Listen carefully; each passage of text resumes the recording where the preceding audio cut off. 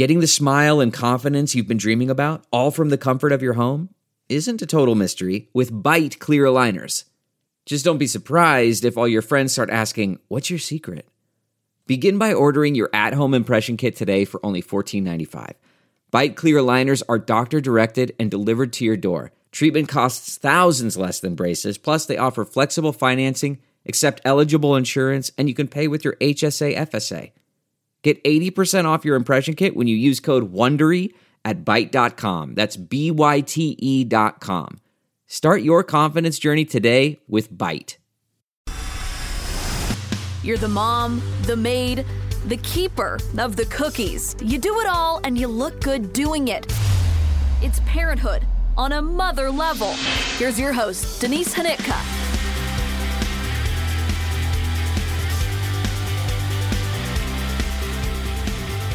Hi, everyone. Thanks so much for listening to a brand new episode of On a Mother Level. This is episode 96, and my friend Jillian Mayen is back today. She is going to share a very important message from the two of us, and that is working moms are not okay. We're not okay. This year, the past 2 years, is taking a toll, and especially for Jillian, she is pregnant right now, and she is about 12 weeks away from having her baby boy. She already has a daughter at home, and she has been through it. And so she's going to talk about it. She's going to share her fight with morning sickness that lasted way longer than the first trimester, why she does not want to hear anyone offer her a saltine or ginger ale ever again, and what you need to know about a friend who you might need to help support get through a time like this. This is a fun conversation, and I think it's a really honest conversation about what it means to be a working mom right now and how you balance things with your employer, how you balance them with your husband or your partner. And so we just kind of commiserate about everything that is life and working and parenting in the year 2021. So I'm going to get to Jillian in just a minute, but I want to share a quick story because my Everett, who is 2.5, went to the pumpkin patch for the very first time. Maybe not first time, but whatever.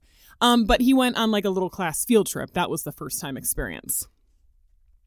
And I have this thing where my kids tend to pick weird pumpkins at pumpkin patches. I'm waiting to see if Abram, for the 3rd or 4th year in a row, picks a green pumpkin.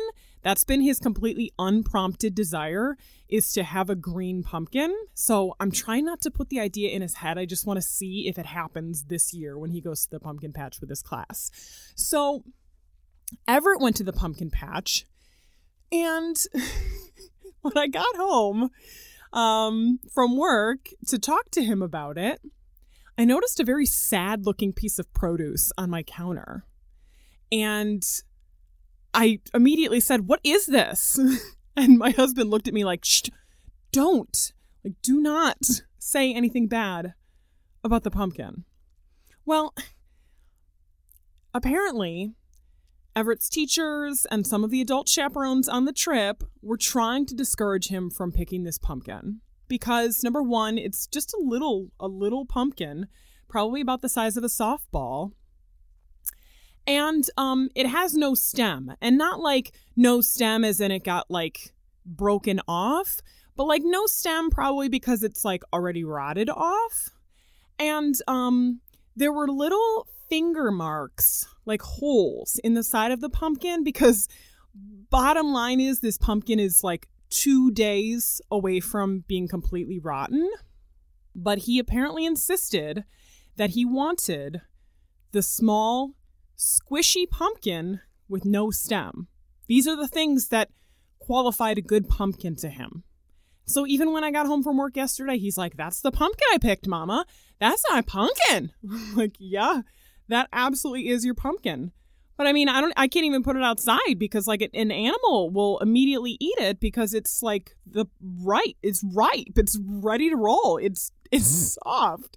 This pumpkin is soft. I mean, this thing is going to like eventually burst if I put it on my mantle or something. It's I don't know. He's just so happy with it. So for some reason, my kids pick weird pumpkins. Like They don't go and like get the biggest one or the roundest one or the orangest one. Like one picks rotten ones and the other one picks ones that aren't even orange yet. So I don't know. Don't you love when your kids are delightfully weird? I sort of do. I sort of just secretly, I'm just like, you be weird. Like, I hope you're weird forever. Like, that's awesome. I just love that they are just free to completely be themselves and go with the flow and do whatever their little hearts desire. So anyway, that's my Everett story for today. Tonight, I am going to an event for Gilda's Club, and Tammy Pescatelli is going to be there. And if you recall, I interviewed her on this podcast a couple of months ago, and she was great. So if you didn't listen to that episode, go back a couple and find that one. But I'm really excited because I'm going to meet her in person. She is going to perform at this Gilda's Club event, and I have a really cool dress that I'm wearing for it. So I will update you on how that event goes in our next episode. But for now, working moms are not okay. Here is my interview with Jillian Mann.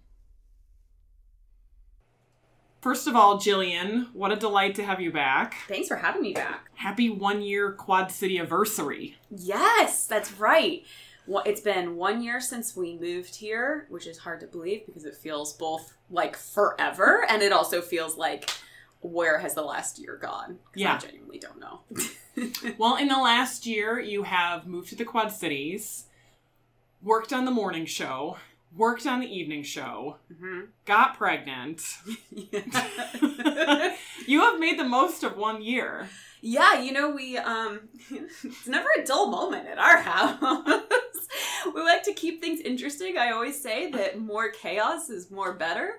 And really, we fully embraced that. The pregnancy was not part of the plan, but hey, here we are.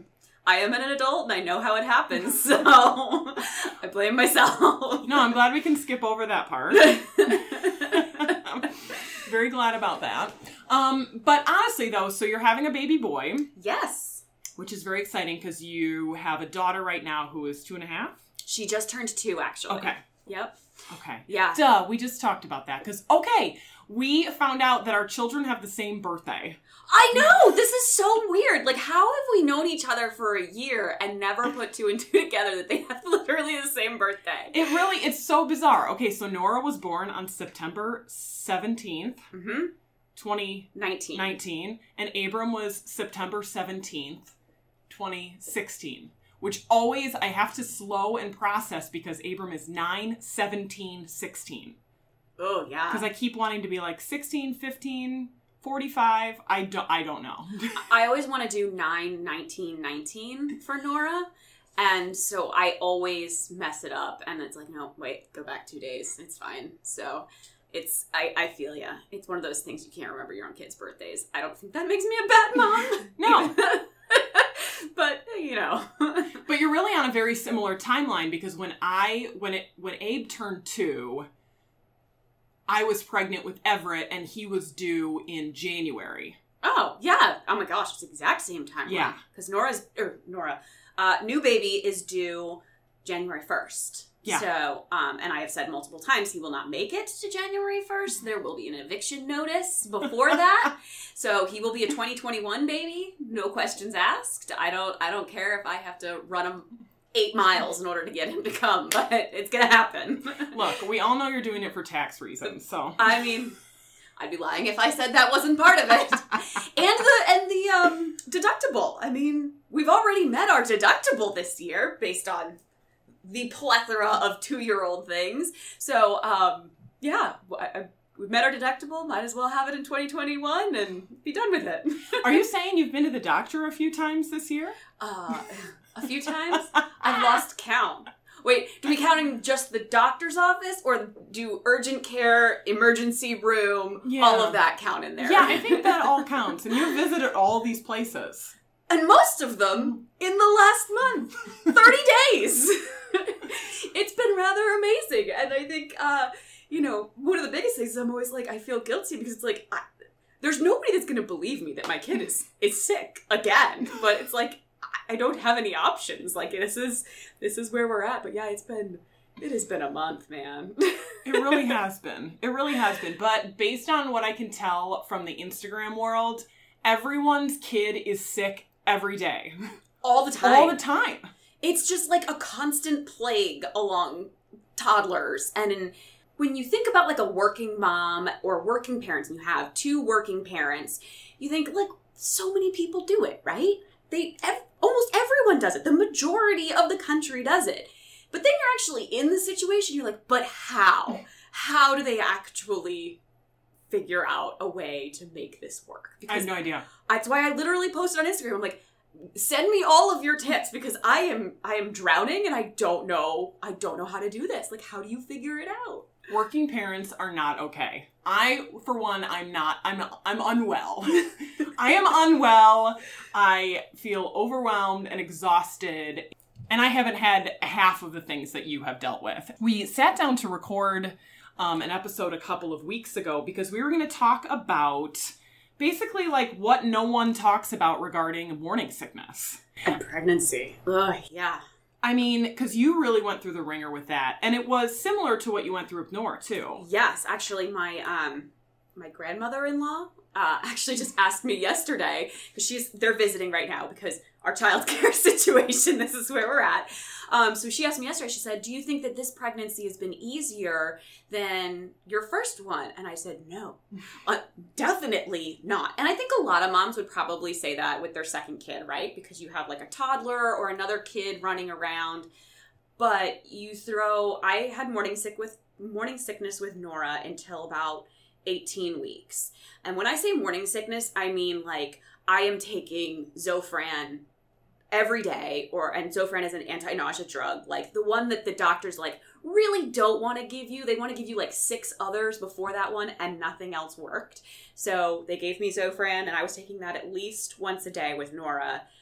With this kiddo, I was taking at least 1 a day, usually 2 or 3 a day, just to function, just to hold down food, hold down liquid, and make it through my day. And then even with that, there were some days where I could not physically get out of bed. I could stumble to get Nora to daycare, but then I immediately went back to bed and I didn't eat, like I couldn't do anything. And it was awful. And that was until this one was about 20 weeks, maybe a little bit past that. And then I started to like be able to skip a day or so taking anti-nausea medications. But even now, like I've had such bad heartburn with this one, and like we laugh, right? Because it's like, of course you get heartburn with pregnancy. Like what's take a Tums. Exactly. And like, you know, moms joke, they're like, oh, I like live on Tums. But the reality is that like now I have to be on a prescription to control the heartburn, because if I'm not, then I'm vomiting because I have such bad like heartburn. And I've tried all of the like foods, like you eliminate spicy, tomato sauce, garlic, peppers, like all of the things that you would think of. And it just doesn't work. So you just never know what's going to cause the issue. And I've talked to, I think one of the coolest things, if there's a good part that comes from this, is that I have been posting about it a lot. And the number of moms who have come out and said like, oh my God, me too. I was sick my whole pregnancy. Like I had to do X, Y, or Z, or I couldn't eat anything other than Cheerios for my entire pregnancy. And it was just amazing to see that we all do this, you know? Some moms have no nausea and that's fine. But there are so many who have such bad heartburn that they have to be medicated, such bad nausea they have to be medicated. And they're still functioning humans, going to work, doing their full-time jobs, taking care of their kids at home, like making their households run, all while, you know, dealing with this debilitating illness. And it's not just like okay, I'm done for the day. Like, it's all day. Well, first of all, I want to take a moment to process the concept of 20 weeks. Okay? Yeah. Like, imagine the concept of puking every day for 20 weeks. And I guess, like, technically it's 16 weeks. Like, if we want to, like, play the pregnancy period stupid math. Yes. Okay. I was one of those people who did not have any of that. And so the idea for me of being sick for 4 months straight every morning, and I mean, the stuff you would say about like Nora being like, Mommy, are you okay? As you're like leaned over the toilet, puking. Like, there's just nothing that prepares you for that, I think, of Like, I would be running around to get her breakfast ready, right? And as any mom who has been through, you know, morning sickness or even just general pregnancy, like, sometimes foods are just, like, smells and stuff. You look at, like, I would look at an egg and I'd be like, oh, God, this is horrible. And I would immediately, like, put her plate down, run to the bathroom, and she could hear me in the bathroom, and she would be calling from the dining room from her high chair saying, Mommy, okay? Mommy, okay? Mommy, okay? And in between hurls, I'm trying to be like, Mommy's okay, Mommy's okay. Or even times when she wasn't in the high chair and she'd come into the bathroom and just, like, put her little hand on my back. And, you know, as a mom, you're just trying to reassure them that, like, I'm okay, like, this is okay.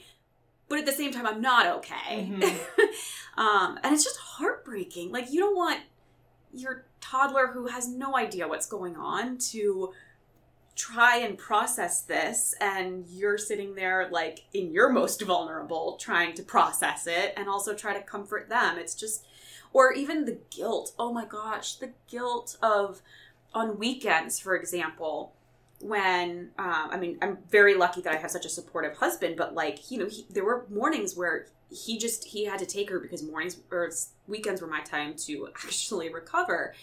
But not being able to, like, do the things that I want to do with my daughter because I'm so sick, or go to the park because it's like, I might be bent over a bush. And then it's not like, okay, we just retch and it's done. It's like, no, then I have to, like, sit down and, like, finish shaking and sweating for a few minutes.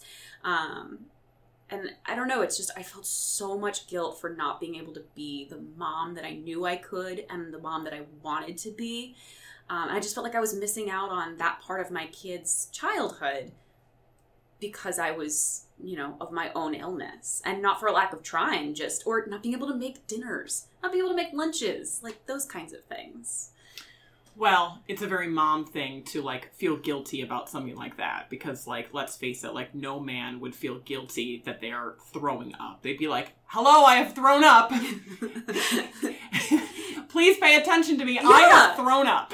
Everyone, I have puked. Yeah. And instead it's just like, nope. And I think that's the stigma that bothers me so much with morning sickness is it's like, oh, but, like, you're growing a human. And it's like, yes, I haven't lost sight of, like, how amazing this is and how grateful. But it's also okay for me to sit here and say, but I feel like death 99% of the time. And then I have to run from my desk to the bathroom, get sick in a public bathroom, which, by the way, is not fun ever. Run back to my desk. Or sometimes, I mean, in our jobs, just sitting on the anchor desk and texting my producer to say, by the way, if I have to get up in the middle of this segment, like, this is why. Mm-hmm. And yeah, it would just never be expected. Like, no one expects that from anybody else, but it's fine for pregnant women. Yep. Totally fine. Well, and it's also fine for people to tell you to just eat a saltine. Oh gosh, it's like my trigger words now. Saltine. Have you tried crackers? Have you tried saltines and ginger ale? That always made me feel better. It's like, God. Yeah, I've tried a whole lot of things. And that's the funny part, too, is that even my OB, like, when I had this with Nora, I've had 2 different OBs, and both have said the same thing, which is, it doesn't matter at all what you eat. Whatever sounds good to you, just eat it. And I'm like, I'm going to tell you right now that a turkey sandwich from Jimmy John's sounds like a winner to me. And they're like, fine, do it. And it's like, how can you tell me to eat turkey? Like, this is blasphemy. I'm going to get listeria and kill the child and kill myself, and it's going to be awful. It's like, no, like, whatever your body is telling you need to eat or sounds good, just do it. So every week was a different SU knew, because I was like, this week I'm feeling pizza. And it's like, I ate that for every meal, every day. And so when we went to lunch, it was like, nope, I'm feeling tacos this week. So that's what's going to work. So yeah, and it every week was a different food that I could stomach. And it was just like, okay, I'm just going to go with it, because that's the only way I'm going to get any calories in my body or any kind of liquids. And it's just, that's what you have to do. I also like that in the very beginning of your pregnancy, you were like, look, this is not going to be some 12-week secret. Like, I'm pregnant, one and all. And, like, I'm not going to follow some bizarre societal norms that tell me that I am not allowed to speak of this. Yeah. Talk to me about, like, your thought process there. Well, obviously I work in news. Like, I'm very open about my personal life, and anybody who follows my Instagram knows I'm going to be very honest about it. But, my thought, and we did this kind of with Nora as well, was, you know, we did make it to the 12-week mark, but I told my closest friends, and my family about it, because my thought was, God forbid something happens, which I know how common it is. I know what the statistics are. In fact, I have family members and friends who have been through, oh my gosh, incredible infertility struggles and watched that heartbreak over and over and over again. And my thought was, I want the support. I don't want this to be some secret where people are like, well, why is Jillian out of work for a week? What is she doing? Is she taking another vacation? Or just being able to call my best friend and just cry if something happened and say, I am sad. Like, I need support. So that was my original thought, was just, I want to have the support if the worst were to happen. And then with this kid, it was like that very much again. But then also, I hate that we all have to, when we're pregnant, we have to live in this secrecy, right? And like, some people love it. I have a friend who loves that it's like her secret with her husband. And that to me just wasn't like, that secret didn't matter as much as being able to share the reality of like what you're going through, especially if you have a miserable pregnancy, especially if you're sick all the time, or, you know, you're exhausted. Because everyone after like the first trimester talks about, oh, there's nothing like the pregnancy exhaustion. But it's like, there's something about living it and then talking about it afterwards. Because let's be honest, most of us go on to have second kids, we forget about it. Of course. So I wanted to be able to, almost in a way, like, document and in a diary type way, be able to say, this is what's happening right now. These are what the bad days are like. When I physically can't get off the couch, I physically can't eat anything, I have been crouched over a toilet all day, or whatever it may be, of this is the reality of it, and it shouldn't be downplayed just because, you know, there's this societal pressure to like not say anything. And, you know, and I do understand and I respect people who want to keep that secret. I 100% do. As I said, I've seen people go through it. And so I understand. But for me, it was like, if there's any mom out there that I can connect with, and she doesn't even have to tell me, but like, just so that you feel less alone when you're going through it. Because to me, it's just the loneliest spot when you feel miserable and guilty, and then you feel guilty about like, well, but I should be so excited about this baby, but right now all I want to do is sleep and, you know, eat toast. Well, and going off of what you said before, I'm sure, because this is how I would be, in the back of your head, you're also going like, people are waiting for me to just get better now. Yeah. You know, like where you start feeling like, do people even believe me anymore? Do I need somebody to believe me about this? Like my sympathy clock of this baby is making me ill is running out. Like that's what my internal brain does to me, is it tells me that everyone's doubting me all the time. Yes. And I still feel that way of like, people ask me all the time, like, how are you feeling? And I'm really honest about it, because it's like, and a lot of times I do think that. I'm like, people are going to be like, oh, she's just like, just toughen up. Like, almost every woman goes through this. Like, just toughen up. And it's like, I am happy to be tough, and I feel like I'm pretty tough, but this is, 9 months is a really long time. As you said, 20 weeks is a really long time to feel just like garbage. And I don't know, it's just, I hate that stigma of just, well, you know, everybody goes through this. Just toughen up. Just toughen up. Because it's not just toughen up. It's, okay, I have to toughen up, but then I'll do all of the things that I've always had to do on top of feeling like my entire body is just killing me and hates me. Right.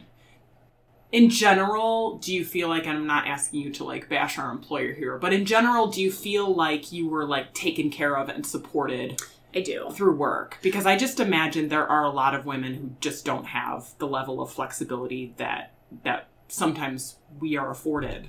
Yeah, I think I am very grateful that we have an understanding employer here. And in fairness, that was also part of my reason of being very open very early. I think I told our boss at, I think it was 7 or 8 weeks, which was great because I had literally just started my new position and just signed my new contract. But I did the same thing with my job when I was pregnant with Nora. And I told, and fortunately the management was all women. They all had kids. They got it. But the reason I said it was like, I am really physically ill. So if there are days, like I'm going to try and work from home as long as I can, just so that I can be sick in my own toilet and have access to my refrigerator where, yeah, if a ginger ale sounds good, I can drink a ginger ale. If a Gatorade sounds good, I can have a Gatorade. If I need to eat nothing but banana smoothies and peanut butter toast, I can do that. Mm-hmm. And then come in and anchor the shows. Or if I just can't get out of bed, like I just need you to understand that this isn't like just some BS thing. Like I just have a severe, issue with early pregnancy. So, well, half of pregnancy. So just as you started feeling better, that wouldn't be the end of it. That would not be the end of it. And I feel like this is going to be the relatable part of the conversation for a lot of people because, like, it just has kept coming for you. Yeah. It's been endless. And Grant, my husband, and I, we joke all the time of like, how much more? Like, how much more can we really take on? Like, we just keep bailing out the boat. But yeah, I was sick until about 20 weeks, which we went on our family vacation at that point. We went to the beach with Grant's family. And my daughter started to get, like a stomach bug, like a GI thing, like, not to get too graphic, we ended up with like really bad diaper rash, which we had driven to the beach and it was a 12-hour drive. So imagine having a toddler with like severe diaper rash and those kinds of GI issues going on for the drive back from the beach. But we'd been down this road before. She had something similar when she was young. And so we were like, and I have a very good friend who's actually a pediatric gastroenterologist. And so I fortunately have her on speed dial. And I'm like, when do we worry about this? And she's like, well, they gotta these viruses have to make their way out. It could be 2 weeks. So we just kind of sat on it and it was, it wasn't great, but like, we cut out dairy. We did all the things that the doctors told us to do. After 2 weeks, actually we were on 2.5 weeks, she started crying in the middle of the night and we usually let her cry a little bit to go back to sleep. Went in there, Grant went in to kind of, after a while, to pick her up and like rock her back to sleep. And then all of a sudden I heard on the monitor, oh God, okay, you're okay, you're okay, you're okay, it's okay, it's okay. And so naturally that mom is just like, oh no, something bad is happening. And so I go in there and he is covered in vomit. Like he had it in his mouth, on his face, like it was like a projectile vomit all over him. And then I looked in her crib and her crib was bad. Like, it was not a great situation. So we were like, okay, so this has progressed. Like, we're in our stomach bug. This is fine. Yeah, it was not fine. Well, I took her, got her in the bath, got her cleaned up. He got himself cleaned up, got all the sheets and towels and all of that. And then she got sick again on me. So then we traded off again and I'm cleaning myself up. We ended up being up with her all night and it was just projectile. It was awful all night. So I was like, okay, I know I have to call in and like take off of work. And, she got sick a few more times, but it calmed down. She was holding down some liquids, but not really sleeping that well. And it was just like something was off. We were going to keep her home anyway from daycare. And then it was Thursday, she really like made a turn for the worse. And, she was really lethargic. She was laying on the couch, not really moving. She still, anytime she tried to eat anything, she would like throw it back up. And we had taken her to the doctor too. We had taken her for the other GI issues and they were like, well, it's just a virus. It needs to like make its way out. She never had a fever. And so ultimately Thursday afternoon, I was supposed to work that day and Grant was trying to work from home. We were trying to do like a split shift. And I was like, I think she needs to go to the ER. And she wasn't holding anything down, and she was super lethargic. She just kept falling asleep, like sitting up. And it's terrifying as a parent when you suddenly see that transition. Yeah. Especially in like a very bubbly, active toddler. Yeah. And so we were like, okay, we're just going to take her. And we took her in, and we were honestly scared to take her to the emergency room too, because we were like, well, like with all the COVID stuff, like what is happening? We were putting it off. And we were just like, okay, we'll go. Went to the ER, and she was eventually admitted to the hospital. She was severely dehydrated. It ended up being, we don't know what it was. It was just kind of some stomach bug, but like it really hit her hard. But yeah, nothing will prepare you for that first like severe illness. And it was awful. Like I slept in a crib with her in the hospital room in the pediatric unit. She got the last pediatric bed because all of them were taken at the hospital with RSV and COVID and like all kinds of other things. So they were going to send us to Iowa City. Fortunately, we got to stay. But yeah, she was in the hospital she was admitted for 2 days. And they had to give her a catheter, which... Oh my God, when you told me this story. Yeah, it was, I don't know, like, and I had to hold her down, and Grant was helping me while the doctors did it, and like, there's just, it's actually part of my nightmares now, of like, listening to your child scream and make noises that they've never made before, and you're just holding them down and trying to reassure them that it's okay, like the doctor's going to make them feel better. And it just, to me, like, it's just part of my nightmares. And so that was awful. We had to call up Grant's mom to come and help us out because we needed someone at home to let our dog out. We needed someone to just kind of relieve us. It was brutal, absolutely brutal. As any parent who's had to go to the ER, had their kid admitted would know. And then I got sick, and then I got the stomach virus and couldn't go back to the hospital to spend the night with her. Grant stayed home with me because I was throwing up, and I was a hysterical mess because my baby's in the hospital and sick and hooked up to all these IVs and like getting checked every hour, and I couldn't be there. And my mother-in-law, God bless her, went and stayed with her at the hospital and slept in the crib with her, and and was there for her when we couldn't be. But oh my gosh, that was like the mental break for me of not physically being able to be there for her when she needed me. So. You know, we can only speak to our own experiences, you know, and I know there might be a mom listening out there who's like, well, your kid didn't have any real problems, or no. Right. But like when I was in the hospital for one night with Everett when he was like 5 days old, and he was there because he was dehydrated, but like my postpartum self could not process that. Yeah. But like I just could not stop crying. Because I'm now in the hospital with an infant, and I have just birthed him, and everything's going terribly. But then in the back of my mind, I kept saying, like, oh my God, there's kids up here for actual reasons. Like, yes. Like, stop it.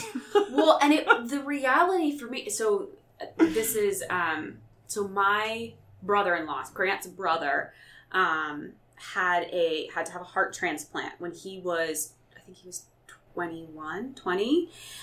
He got a virus. It attacked his heart. So he was in the hospital, I think, for 4 months.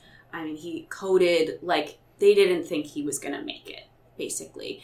And then had to go through all of the transplant stuff. And I mean, it's a huge, huge, huge story that, I mean, I won't even go into all of it, but I'm sitting there with my daughter who's dehydrated, and all I can think of is my poor mother-in-law went through this with her own son, her own adult son, sitting there not knowing if he's going to live or die, and literally not knowing if he's going to live or die. In fact, they're telling them that likely he's probably not going to make it. And I'm just like, I can't fathom that. And I can't fathom having it was hard enough for 2 days in the hospital. Right. I can't fathom having my kid in the ICU for months and waiting for transplant news, or I don't know. It was so much. So yeah, and it's like, it wasn't to like lessen my situation and make it seem insignificant, because it is. They're all significant experiences. Right. But it's just, I don't know. I wouldn't wish it on anybody. Oh my gosh. No. So yeah, you were sick. Eventually your mother-in-law got sick. Yeah. I got it on, my daughter went into the hospital on Thursday. I got it on Friday night and Saturday. My mother-in-law got it on Sunday. Grant somehow survived. Oh my gosh. Yeah, so that was fun. Well, and so logically you would think, if we can get through this, like, we're going to be smooth sailing from here. Yeah, it's like, this is the end of it. Okay, this is her first big sickness. She'd had like, whatever, eaten too much and thrown up before, or gotten like little sniffles and coughs, but really nothing. So it's like, okay, this is like the first big test. Like, we knew it was going to happen. It's fine. We'll get through this. And then 10 days later, she popped a fever of 104 on a Sunday. And I was like, this isn't normal. And we're like, okay, so she's not going to be able to go to daycare, but she was acting like, okay. I mean, she was clearly sick, but like, just a fever, 104, text our daycare provider and said, hey, like, she's not going to be there. She's popped a fever. And our daycare provider said, oh, I forgot to mention to you that so-and-so is going to be out. And 2 of the kids were out because they have hand, foot, and mouth. And I was like, okay, here we go. Sure enough, the sores popped up the next day. And hand, foot, and mouth is the most vile of the childhood viruses. It is. I believe. Awful. And I mean, at least with this one, it's like, okay, we know what this is. We're not really that worried about it. It's just obnoxious. Like, I don't know. It's just gross. It's really gross. Like little feet, and they're just little blisters, and just. It was all over her mouth. Like, it was just these little, like, lesions all over her mouth. Again, we had to call my mother-in-law to come up because she was going to have to be out of daycare all week until. And bless her, she comes from Kansas. She's driving 7 hours to come up and, like, help us out.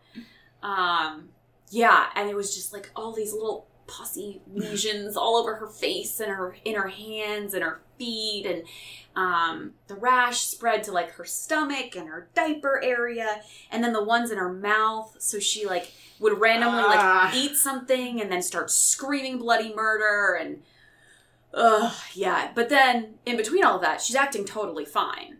It's just like, when the sores bother her, she freaks out. But otherwise, she is full, high-energy toddler running around the house. So it's not even like you can just chill and say, hey, sit and watch this movie because you're sick. Right. It's like, no, let's go to the park. And it's like, you can't go to the park because you're a leper right now.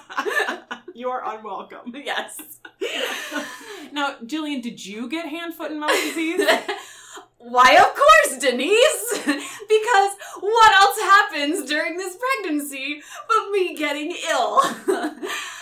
Yeah, so, fun fact, adults can get hand, foot, and mouth even if you have had it before, which was something people kept telling me, like, oh, well, adults don't get it. Adults don't get it. Like, or if they get it, it's super mild. You might get, like, a headache and you'll be fine. No. You end up with... I had a low fever. I didn't have like a super high one, but I had it for 2 days. I felt like I just had the flu. Like I was just really tired and just achy. Like everything hurt. And then the sores came. And it felt like strep throat. It was just like, and I went to urgent care because I wanted to get swabbed for strep throat and obviously COVID. Because while all of this is happening, she's been out of daycare for a week, and we found out on Thursday of that week that she had been out, that my daughter had been exposed to COVID, and that I had also been exposed to COVID. So we were both like, okay, so now we gotta find tests, and now I've got like a low fever and I'm feeling achy, and the urgent care people are like, well, now you have to quarantine for 2 weeks because you're having symptoms and we have to wait until your test results come back. And yeah, so I got hand, foot, and mouth, and our whole house had to be tested for COVID. And then the sores showed up for me on my hands and feet. And I have to be honest, like, we kind of thought that we were like, come on, toughen up a little bit. Like, they're just some little blisters. It's not that bad. No, I can confirm it is that bad. Like, you had them, like, on your scalp. Yeah. Like, I had scabs. They've finally gone, I think. It's been, like, over a week. It's been 2 weeks. They're finally gone. I had them in my hair, so I was, like, itching my head, and then I'd get, like, scabs. And then I had them on my hands first. They started to pop up, and I'm like, well, it's not that bad.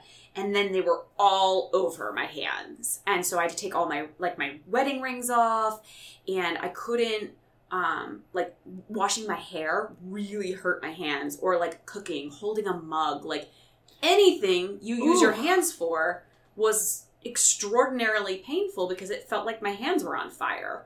And then it showed up on my feet, and then both my hands and feet were on fire. And it was awful. It felt like, like you just had burns all over your hands and feet. Fortunately, my mouth and throat ones went away before the hands and feet ones showed up. But yeah, that was... Oh my God. Yeah. So a warning to all parents, you can get it. Wash your hands. And I will never not confuse it for hoof and mouth either. I know. So it just sounds like the dirtiest virus ever. And you're like, yeah, my kid is the one that's probably, like, licking subway turnstiles or something. Like, but it's just awful. It was awful and gross. So gross. Yeah. So basically, it's just felt like one thing after another. Just absolutely never ending. Yes. Well, and then she got croup after that. I'm not joking.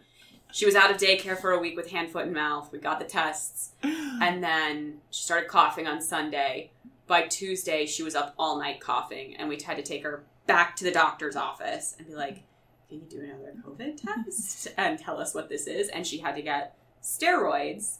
And, because she ended up with croup. So, that one, knock on wood, I'm so far okay on. So that was our month. That was the month from hell. Oh my God. Oh my God. Yeah. Like, it's just emotionally, mentally, physically exhaustion. Yeah. It's a lot. Balancing it with work, I think, you're dealing with that, and it's hard enough to deal with your kid being sick, right? And process, and then you yourself getting sick, having to take care of your kid while you're sick, that kind of thing. But then you throw work on top of it, and it's like, how can you do this? We can't, my husband has to go to work. He has cases and trials, and I need to go to work because I need to be doing my job. And unfortunately, my job is one where I need to be in the office. You have to physically be here. Yeah. So it was, figuring out how to navigate all of that. Bless my mother-in-law. She's back in town again.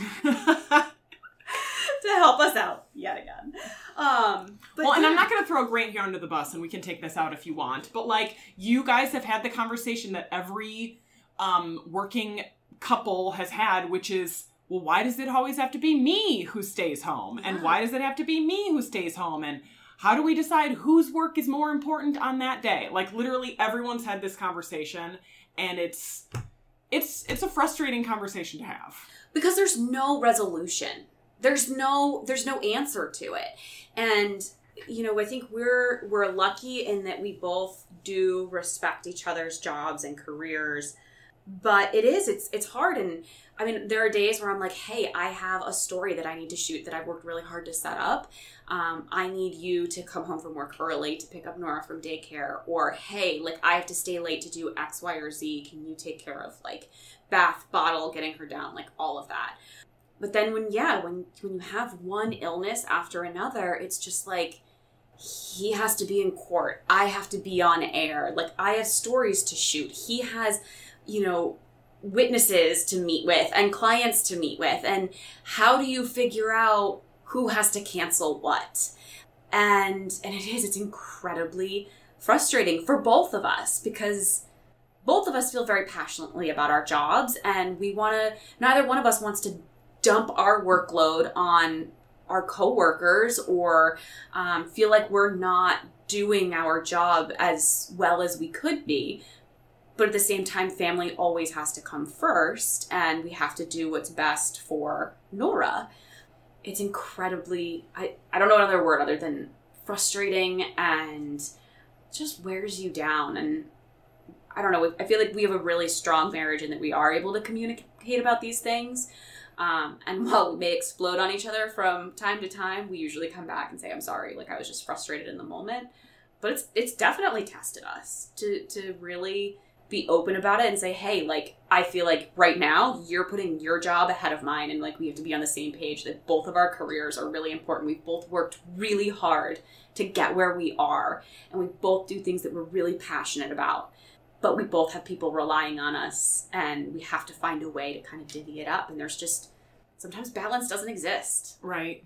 And that's why sometimes I get frustrated with the whole notion of like, well, just give me tips. Like, there is no tip. There is no piece of advice. There's no like magical like way that somebody else is doing it that's going to like make any of it feel better. No. You know what I mean? Like, and I feel like moms are always like trying to offer this advice or solution, and I just feel like there is none. And I don't mean to sound pessimistic, but like literally the only solution is like a supportive workplace who's not going to give you a hard time when you have to be out, because like there's just no other way. And I just struggle with that sometimes too, because you just know that there's a certain sector of your workplace that's going like, must be nice. Yeah. Must be nice. And it's you like, know, when in fact it's not nice. Yeah. The last thing, like I would much rather be at work than having my child sick at home, or either they're so sick that they're not moving, or they're in the hospital,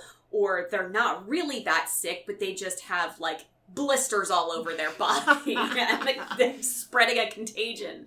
I'm just very grateful that I have a flexible work environment, and I think Grant does too for the most part. But I do think there's a massive stigma that exists that men aren't going to take that much time off to be the one to stay at home with their kids. It's like expected that moms do, and that employers are going to be, if they're understanding, they're more understanding about women saying, hey, I need to stay home because my kid is sick. Mm-hmm. Whereas I think men feel a lot more pressure to be like, I can't because my boss isn't going to be as understanding about it, or my boss is going to think that like, well, why doesn't your wife just take care of it type thing. And that's the spiral that I kind of have going through for the last month, is it's like, what is the actual issue here? Because I know that Grant respects my job, and, you know, I have a flexible work environment, but it's really, I think that just as a society, we haven't gotten there yet, where it's just like people think the same way about men saying, I need to stay home because my kid is sick today, and not, I'm going to work from home with my sick kid, but like, I'm going to have to take the whole day actually off from work so that I can make my kid lunch, get them, you know, entertained with coloring books or whatever they need to do, take them to the doctor. Whereas with women, it's like, fortunately, we have an understanding employer who, yeah, and a lot of women don't, but I think it's more understanding. You raised such a good point, and I didn't think of this because my husband technically doesn't have a boss because he owns his own business. So, like, this is not a factor for him in the traditional sense. But I wonder what life is like for Grant to have to walk into his presumably male boss's office and go, hey, so how many men don't feel comfortable even doing that because they will be looked at as like, where's your lazy wife? Right. And I genuinely, I wonder it all the time. And I see it. I mean, I have 3 brothers who all have kids now. And I mean, it's not a conversation that I've necessarily had with them, but it's one that I've had with, you know, my friends who have spouses that are in male-dominated environments. And, you know, it's one of those things where I feel like most women will say, yeah, I feel most of the pressure to be the one to stay at home when my kid is sick. Mm-hmm. And I'm not excusing by any means dads who, you know, don't shoulder some of that burden, but I do think that there's just a stigma within the workplace that, like, well, why isn't your wife the one taking care of the kids? Like, the kid is sick. Like, why isn't she the one taking care of them? And in fairness, my husband's employer, I don't know at all. I don't think they would be that. I think they're pretty understanding. But I just think it's a stigma that exists. It's just that little voice in the back of your head that makes you doubt. Just like we doubt, like, you know, we know that there are people in our office who are like, really? Again? Right. Exactly. It's just the internal voice. And especially if you are, and again, I'm just saying this just as Grant for an example, he probably grew up when having mom stay home with him. It wasn't dad staying home with him, you know? And so his internal monologue has always been like, well, when this happens, mom responds. You know, it's just like a conditioning over the years where it's not malicious and it's not like on purpose. It just is what it is. Yeah. And I think, I mean, when you look at most of us now who are in our 30s and 40s, and most of us had parents who probably had one parent stay at home because that was more the norm for like baby boomer generations. My parents are baby boomers. So, my mom was the one who stayed home with us. And, you know, it was not expected that my dad was going to take off of work to be home with us. Oh my gosh. No. I mean, my mom didn't work anyway, but like when she did, she'll tell me all the time, she had like a part-time job as a substitute teacher. And she ended up having to quit because anytime I was sick, she had to be home with me. And, you know, I'm grateful that, you know, Grant and I are able to kind of balance a little bit better so that I don't have to quit my job in order to be a mom too. But I think, we're all just kind of conditioned after a generation or two of parents who there was always mom staying home for the most part. Or mom took care of it. Like, it was just expected that mom took care of it. And now we're starting to climb out of that hole. But it's like, you know, society hasn't quite caught up yet. Yeah. It doesn't feel like there's a ton of solutions. But I know that an understanding boss makes a difference, which we have. And I'm not just saying that because we're recording in his actual office. But also having more vacation time and sick time than I've ever had working for any company. Yeah. Honestly, and I know that there are financial reasons for not having like unlimited vacation time, unlimited sick time. But like genuinely, I don't know what I would do if I didn't have the PTO that I have. And I know that I have more here than I've ever had. Totally. But like what would I do? It's like, okay, don't pay me because I need to stay home with my sick kid, or I need to stay home because I'm sick. Like, my options are to come in and spread hand, foot, and mouth to the entire station, or, you know, like, those are the solutions. And honestly, one of the big ones for me is having support of other moms, knowing that you're not alone. And you know, social media is a terrible thing in a lot of ways and a wonderful thing in a lot of other ways. And I really love that there's this, I don't know, it felt like as soon as I became a mom, it was like there was this community that kind of like, yes, there was a lot of people who were, you know, telling me, oh, I can't believe you're giving your baby formula. I can't believe you're doing that.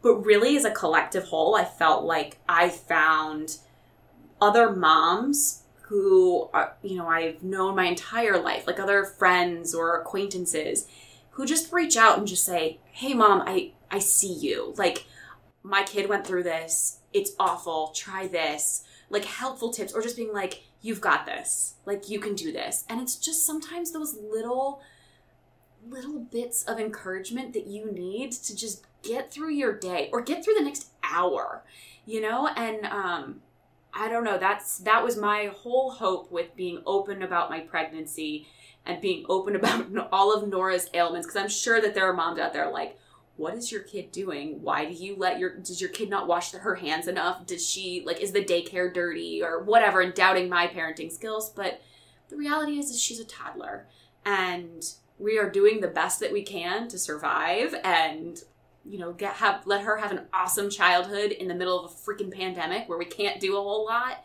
And, I think just being supportive of other moms is something that is one of the few ways that we can solve this issue, and just being there for one another. Because honestly, and I know that's very happy-go-lucky, like, be the eternal optimist, but it's really the only thing that's kind of kept us going through a lot of this, is just knowing there are people there to support you and to vent to and just kind of hold your hand even virtually. Okay, so I'm going to end then on my supportive mom story.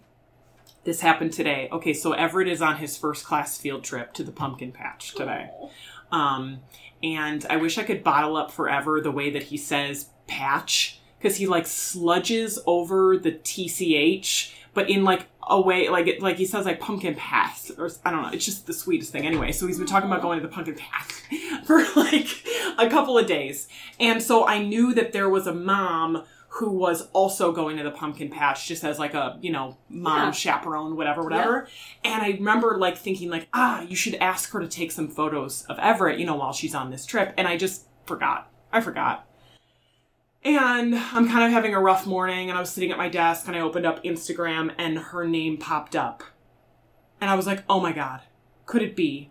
And she had sent me 6 photos of Everett. Oh. She was like, hey, just snapped a few of these for you. And I just burst into tears at my desk because like I had forgotten to ask her. Yeah. And there are 20 other 2-year-olds on this field trip. And she took 6 photos of Everett going down the slide and picking up a pumpkin and walking around. And I just said like, oh my God, Abby, thank you so much for doing this. Like, thank you. And she just responded like, I know someone else would have taken pictures of my daughter for me. Like, that just, like, made my whole day. A mom just, like, having my back at the pumpkin patch and just, like, took pictures of Everett because she knew I would love them. That's, like, I'm a huge believer that it really does take a village.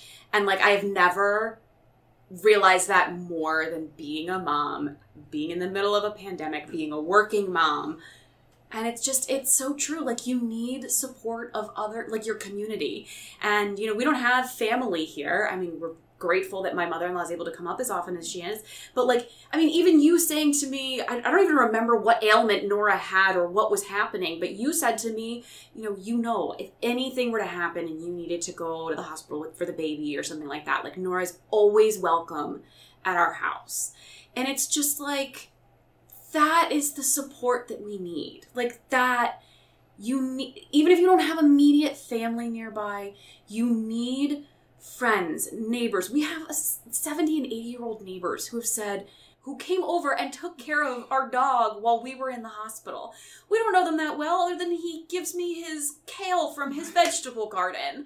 But, like, we were like, here's the key. Can you please just go let our dog out while we're at the hospital? And they were fine with it. I had our neighbors texting us, asking how Nora was doing when she was in the hospital. Let us know if you need anything. You delivered food for us. Like, that is what we need. That is how we survive. Yeah. Is by being the village for each other. And I know that that's sappy and crazy, but it's true. Like, it's the only thing that's getting me through this pregnancy and through all these child ailments. And I think it's just going to continue to be that way. And it's okay to ask for help, too, and say, I'm drowning. I need help. Thank you to Jillian. I always appreciate her realness and her honesty. And you can always reach out to her. I will tag her on Instagram, and you can find her on Instagram. Her name is Jillian Mahan. She's a news anchor here at WQAD as well, and you can always find her and touch base with her. And I'm glad that she's out there adding to the village and letting you all know that you are not alone, because this is On a Mother Level, and when it comes to parenthood, we can relate. Look around. You can find cars like these on AutoTrader. New cars, used cars, electric cars, maybe even flying cars. Okay, no flying cars, but as soon as they get invented, they'll be on AutoTrader. Just you wait. AutoTrader.